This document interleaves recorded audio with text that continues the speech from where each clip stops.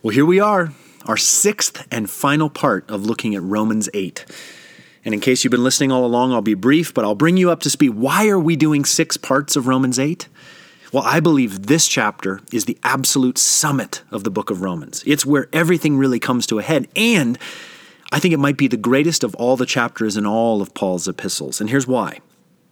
In it, in a slightly all-over-the-place arrangement, are the most beautiful explanations of all that we get in relationship with Jesus. I've talked about, and this is the 6th one, let's talk about what they are. First of all, the baseline, that there's no condemnation and no separation because of who Jesus is. Number 2, we were broken, and so he became flesh, the incarnation. Number 3, the cross and resurrection. Number 4, his Holy Spirit being given to us. Number 5, we just did this last time, the life of union. What does it mean to walk in oneness with the alive Savior? And today, what is the call? What are we meant to be doing? So I've called it the asystemic systematic theology. Well, we've tried to bring a little bit more sort of linear thought to it all. Well, enough of me blabbing. Let's get into this final week in Romans 8, our call. So let's imagine you are in the downtown of your city. It's a beautiful day. The central square there is busy, it's bustling. Everywhere you look, people and activity. Those swelling sounds of voices and laughter, at times shouting and annoyance. It's a typical sort of downtown day. And it's a beautiful day. The sun is high over the hills, and the air feels fresh. You are taking a deep breath of the good, clean air. And you are crossing across that central square when, wait, what's that crowd doing over there? They're all huddling together, leaning forward, clearly listening or watching something that is happening toward the center of that mass of people. You walk over to the edge, and you stand on your tiptoes to see what it is. It's a man talking to this crowd. And he's discussing the relationship between mankind and God. And he keeps referencing over and over a man who he says is God. He calls this God-man Jesus from Nazareth. You have never heard of a place called Nazareth, or frankly, a man named Jesus. But the way this man is talking, especially this strange, glowing quality of his eyes, makes you stand, like the rest of this whole crowd, in a curious, quiet, respectful sort of listening. All of you are equally interested in his words until he stops. His words trail off, and now he's looking at something directly beneath him. He is quietly talking to someone right there. And then his voice suddenly booms aloud. Stand straight up on your feet. And then he's reaching down and yanking a man to his feet who, oh my goodness, it's a beggar who you happen to know. I mean, you've passed this beggar nearly every day of your life, and you know perfectly well that he has never walked a day in his life. And now the stranger, the speaker, has raised him up. I mean, what a terrible thing to do to somebody who can't walk unless the man has been healed. Which he apparently has. You and this crowd are now watching him walk around. He takes a few cautious steps, never having done this activity before, and then he starts to jog and to run and to leap. And now the crowd is starting to scatter, almost as if with a sense of fear, or at least of overwhelmed amazement. And that's when the day takes off in a strange direction. Really, a couple of strange directions. Some are going to get the high priests of the temple of Jupiter. They cry aloud, "These are gods themselves, come down among us!" While others are now listening to a wandering band of Jewish travelers from both Antioch and Iconium, and they say, "That man, Paul, deserves to be killed." So on the very same day, in that same central part of your downtown that's as familiar to you as the back of your hand, you are watching the following two things occur. People try to worship this Paul and his friend Barnabas, and then later, they stone Paul, seemingly to death, and throw his body outside the city gates. This is the combination of events that you watch on a seemingly normal day of your life, but here's the wildest thing you ever saw. Hours later, in the same central part of your same downtown, here comes Paul again, battered, bloody, bones broken, almost as if raised from the dead, and yet still speaking of that Jesus from Nazareth. Imagine seeing all of that with your own eyes. Well, I think what you would have been seeing is two men, two normal, average human beings who have come to Lystra with a new state of being. They have crossed a heavenly threshold. They've had done with the fall. They have met the man who brought God to men and men to God. There is spiritual freedom by virtue of a death shining in their eyes. There is a lightness of being with no fear of death in their countenance. These are people possessed of a different spirit, inhabited by a life that rises above all life. And they have come to Lystra with an eternal calling. That is what you would have seen had you been there. And again, that's what we're going to be talking about today. Romans 8, part 6, our heavenly call. And so, in fact, I want you to listen. This is verses 22 to 25, 19 to 21, and 35 to 37. Here is that very Paul. It is plain to anyone with eyes to see that at the present time, all created life groans in a sort of universal travail. And it is plain, too, that we who have a foretaste of the Spirit are in a state of painful tension, while we wait for that redemption of our bodies, which will mean that at last we have realized our full sonship in Him. We were saved by this hope. But in our moments of impatience, let us remember that hope always means waiting for something that we do not yet possess. But if we hope for something we cannot see, then we must settle down to wait for it in patience. The whole creation is on tiptoe to see the wonderful sight of the sons of God coming into their own. The world of creation cannot as yet see reality, not because it chooses to be blind, but because in God's purpose it has been so limited. Yet, it has been given hope.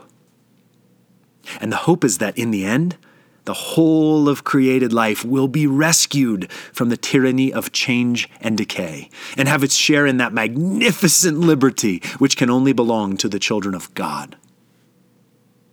Can anything separate us from the love of Christ? Can trouble, pain, or persecution? Can lack of clothes and food, danger to life and limb, the threat of force of arms? Indeed, some of us know the truth of that ancient text. For thy sake we are killed all the day long. We are accounted as sheep for the slaughter. No. In all these things, we win an overwhelming victory through Him who has proved His love for us.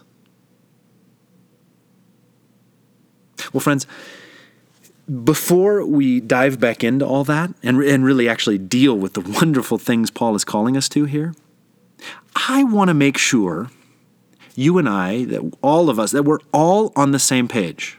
I mean, that we understand the overall call of Jesus, that none of this has been lost on us up to now. The call of Jesus from the beginning of His ministry right to the moment of his ascension is this. Are you ready?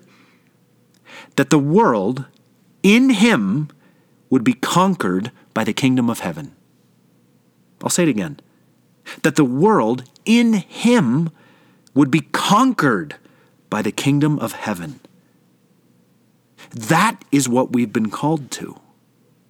Nothing more, because there is nothing more, and certainly nothing less. You and I have been called by him and armed only with his love to overturn the world and then to turn it all over to him, to his way. And by the way, we are not radicals who typically believe in earthly means of perfectibility. We are not revolutionaries who only support a rotation from one earthly system to another. And we are not even reformers who just sort of tinker among the ruins trying to change things on earth. Friends, we are none of those things. You and I, do you know what we are? We are sons and daughters of God, following our brother, the Son of God, to conquer the world with the way of his kingdom, his love. So that is the call. If you just had to push stop right now that's fine, because that is the call. And now again, let's go back into Romans 8. Let's actually look at how we're going to do it. Let's begin at the beginning there of 22. It is plain to anyone with eyes to see that at the present time, all created life groans in a sort of universal travail. So I would say our call, part one, we must have eyes, loving eyes, for this world around us. We must never be the people who judge, who write others off, who say of this world things like, well, it's going to hell in a handbasket. Because hear me when I say this. The degree to which the present world is broken is the degree to which we haven't yet been doing the call of Jesus. We, the body of Christ, are his plan. We must have loving eyes on this whole world around us. Let's continue.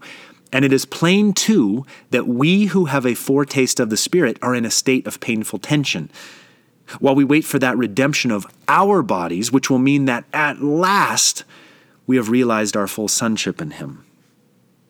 So part two, we must realize that we ourselves, you and I, like individuals with our own thoughts, opinions, even versions of Christianity, we are not the answer. Just like the world, we ourselves are in a state of painful tension. We're in the process of coming into something. So while the world around us lives in that painful tension of its universal travail, as Paul calls it, we too have our own painful tension, which should make us empathetic to the plight of the world and really doubly hungry to come to grips with our only hope, Jesus himself. We are day to day learning to step into our sonship. And by the way, here's what it meant and what it means for us to be stepping into that sonship. Let's keep reading. We were saved by this hope. But in our moments of impatience, let us remember that hope always means waiting for something that we do not yet possess. But if we hope for something we cannot see, then we must settle down to wait for it in patience. Part 3 of our call. We must be totally enamored with the story of our hope. We must never stop with our gratitude for the finished, historical, once-for-all-time work of Jesus at the cross and the tomb, but we must not stop there. We have to go forward every day a little further into taking hold of the meaning of the ascension and of Pentecost. Our patience that Paul talks about is after the Lord's direct revelation of himself, but everything that he freely offers, we must be relentless to possess. Because I want you to see what that possession means for that broken world that's going on around us. Listen, the whole creation is on tiptoe to see the wonderful sight of the sons of God coming into their own. Part 4, friends, we must come into our own.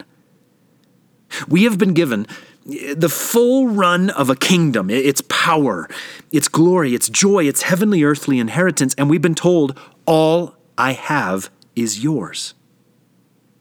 So is it any wonder that oftentimes completely ignoring the splendors of all that it is, we have struggled to conquer the world with it? Or actually, let me put that positively. What if the whole world is just waiting, just holding its breath to see you and I possessing all that's already ours? What if the whole world is just at the edge of believing, and all we have to show them is that it's true in our daily life? In fact, because, listen on, the world of creation cannot as yet see reality. Not because it chooses to be blind, but because in God's purpose it has been so limited. Yet, it has been given hope. And the hope is that in the end, the whole of created life will be rescued from the tyranny of change and decay and have its share in that magnificent liberty which can only belong to the children of God. Part 5. We, those children of God, must bear witness to the hope of heavenly rescue. We together, the body of Christ, reincarnate, must show and tell the realities of the kingdom.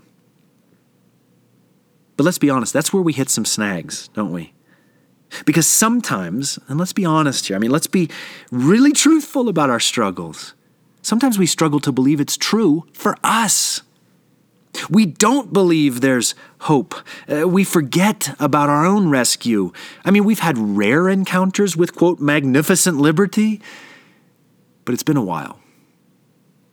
And, we got to raise these families, have careers, pay the bills, get in a vacation now. It's a lot. But friends, again, we are at war here. With love, we are trying to conquer the world. Friends, this has to be so true in our own daily experience that not only does it satisfy our own souls, it draws in the souls of others. If they are wondering if the way of Jesus, the kingdom of heaven, is robust enough to defeat all darkness, they must be able to point to us. We are the witnesses. We are the living testimony. So to use an old-fashioned Old Testament expression, shall we gird our loins? Let's finish up. Can anything separate us from the love of Christ? And I would add here, no. Can trouble, pain, or persecution? No. Can lack of clothes and food, danger to life and limb, the threat of force of arms? No. Indeed, some of us know the truth of that ancient text. For thy sake we are killed all the day long. We are accounted as sheep for the slaughter. No. In all these things we win an overwhelming victory through him who has proved his love for us. So, to finish the 6th part of Romans 8, and actually to give the 6th and final part of our call, knowing that he has already done it all, that this can only end in victory, friends, we must never stop believing. And what must we persist in believing? Well, everything we've been talking about all these weeks. So maybe you're taking a walk right now. Maybe you're driving in your car. Maybe you're sneaking a podcast at work. I'm going to ask you to really get responsive here, to actually look back over these 6 parts of Romans 8. And let's respond even vocally if you can. Friends, is there any condemnation hanging over your head? No. Then believe that. Can anything separate you from the love of Christ? No. Then believe that. Can you do this human life on your own without him? No. Then stop trying.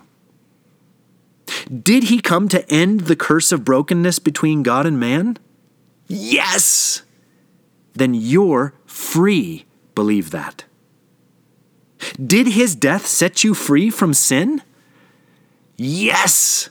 Then you're free from sin. Believe that. Did he rise to set you free from death? Yes. Then life and death, neither of them are any longer scary. Believe that. Did he already give you some of his own inner life, his Holy Spirit, to live within you permanently?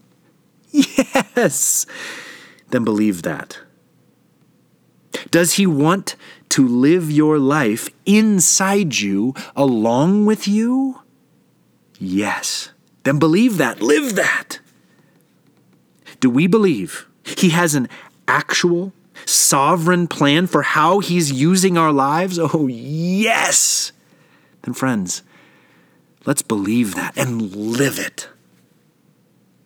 Let's have loving eyes for this world. Let's get out of the way of what he's doing. Let's be enamored with our hope in him. Let's come into our own. Let's bear witness to how wondrously good he is. And let's, you and I, never stop believing. You and I, we are called to something. You and I have been called, and this is so good, we've been called by Jesus himself. Let's go follow the call today with our actual daily lives, and let's enjoy the fellowship we have with him. Friends, thanks for listening.